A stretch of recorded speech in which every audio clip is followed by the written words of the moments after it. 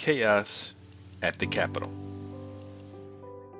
Following the riots that occurred on January 6, 2021 in Washington, D.C., there has been much surprise, horror, and anger expressed over what happened and hand wringing over possible future incidents. People keep saying that they can't believe something like this happened in America, where people are expected to act in a more civilized manner, obey laws, and respect government institutions. But that begs the question: what makes this country so much better than the so called third world countries we so easily mock when they experienced the kind of civil unrest this country experienced a couple of weeks ago? Are Americans somehow better than people in other countries, smarter, or less prone to violence? The answer, of course, is no. Look at how easily chaos came to our nation's capital. It's not as if the capital was overrun by 5,000 ninjas or armed special forces. It was an ordinary group of citizens simply pushing their way into a federal building. So, what makes us think that the things people do in other countries could never happen here? In a word, arrogance. We believe that somehow we are inherently better and that the institutions we have created are superior. The Bible instructs us to place our trust in God and not in ourselves, or anyone else for that matter. Proverbs 3 and 5 reads, "Trust in the Lord with all thine heart, and lean not unto thine own understanding." It's one or the other. Either you fully trust God and do not lean to your own understanding, or you lean to your understanding and therefore are not fully trusting God. Do you want to know what it looks and sounds like when you trust man and not God? Here are some examples of feedback CNN received regarding this incident. Example number one comes from Jake in Indianapolis. He said, "My wife calls me a robot because I don't show my emotions very often. Yesterday, on my drive home, I was so angry with the terrorist who desecrated our Temple of Liberty. I cried. This was almost as surreal as 9/11. I was texting with my British friend who, along with his wife, just became permanent residents. I apologized to him for what he was seeing. This is the United States of America. We do not act like this. We are the example to the world of what freedom and democracy look like, not by screaming on bravado or force, but by going about our business and letting our normal be how we show the world. This is how it is done. This is who we are. Yesterday, we lost this. Yesterday, America failed." Jake, Proverbs 16 and 18 reads, "Pride goeth before destruction, and an haughty spirit before a fall." When you speak about a government building being our Temple of Liberty, and about this country being the example to the world of what freedom and democracy look like, you have set yourself up for a fall. In this example, pride represents a failure to recognize that all human beings everywhere are flawed and capable of pretty much anything. Jake's feeling that Americans are better is wrong, and as we've seen, dangerously so, because when you believe that something can't happen, you don't see it happening right in front of you.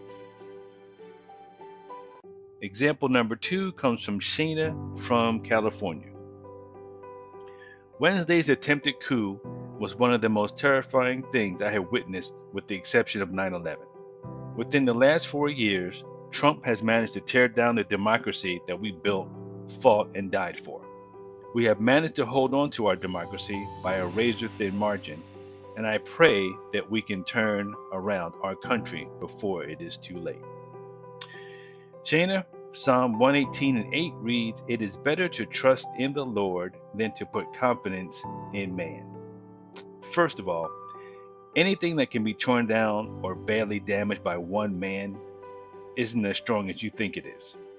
Second, when your confidence is in man, you look to man for the solutions even after man and the plans of man have failed miserably.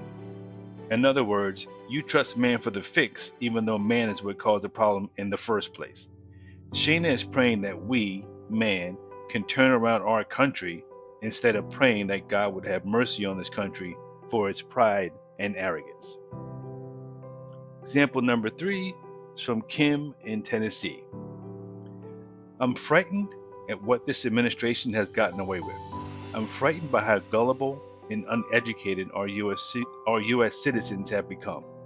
I'm frightened that we value personality over our laws and Constitution. I'm frightened that one evil intentioned man can rise to the top of our political system to become president. I'm frightened that the whole world is watching and that the rest of the evil in this world is seeing how divided and vulnerable we are now. I'm afraid we've lost our democratic way, that we've forgotten that being an American requires the personal responsibility to our nation, to be good caretakers of our laws, our words, and each other. I'm frightened to be a U.S. citizen for the first time in my life. Kim, 2 Timothy 3:13 reads, But evil men and seducers shall wax worse and worse, deceiving and being deceived. It should be no surprise at all that evil men, deceivers, and seducers will arise, as the warnings in Scripture are crystal clear. Is it our primary responsibility to the things of man or the things of God? If you have been trusting man for your peace and safety, you never had peace and safety, and you never will. If the thing that disturbs your peace is the conduct of one person, then you're already lost. What happened last week was yet another wake-up call from God. Will we actually get up this time, take the correct lessons from this incident, and acknowledge God? Or will we continue to hit the snooze button? Because relying on men and not God, you might as well be asleep. Proverbs 3:6 reads, In all thy ways acknowledge him, and he shall direct thy paths. The plain truth is that the United States of America has been failing to acknowledge God in any way for a long time. Instead, we worship wealth, technology, and other man-made constructs instead of God. We have removed God from our institutions, for example, prayer from schools, the Ten Commandments from government buildings, and so forth. We have removed God from our institutions whenever possible. We blindly and foolishly trust that people in this country will not behave in certain ways. We trust that certain institutions and other things, such as government buildings, are completely safe. That is in part how you end up with people from all walks of life, state legislators, small business CEOs, the son of a New York City judge, marketing executives, just to name a few, forcibly and illegally entering government buildings while filming, taking selfies, and otherwise brazenly memorializing their own criminality. In addition to all of that, there is the undercurrent of unresolved and festering issues regarding race and class that have plagued this country for centuries, and which are not the result of the actions or words of one person and have yet to be properly addressed. As a result, cracks in the foundation of this country have been appearing in plain sight on a regular basis, and not enough has been done to treat, let alone heal, the obvious divisions. To some extent, these issues have been camouflaged by wealth and technological advances. But at some point, problems like these that are not addressed openly, honestly, and completely will simply continue to grow and grow until you have the kind of chaos, confusion, and violence we've seen pop up regularly since last summer. For far too long, America has believed that it was immune from the ills of man and the things we see happening all over the world. And rather than seek answers from the only one who has them, that would be God, has tried unsuccessfully to fix man-created problems with man-created solutions. What happened on January 6, 2021 could have been much, much worse. And frankly, many times this country has been spared the full brunt of things, and yet and still, when given every opportunity to do so, has refused to thank and praise God, but instead has thanked and praised men. It's well past time for that to stop.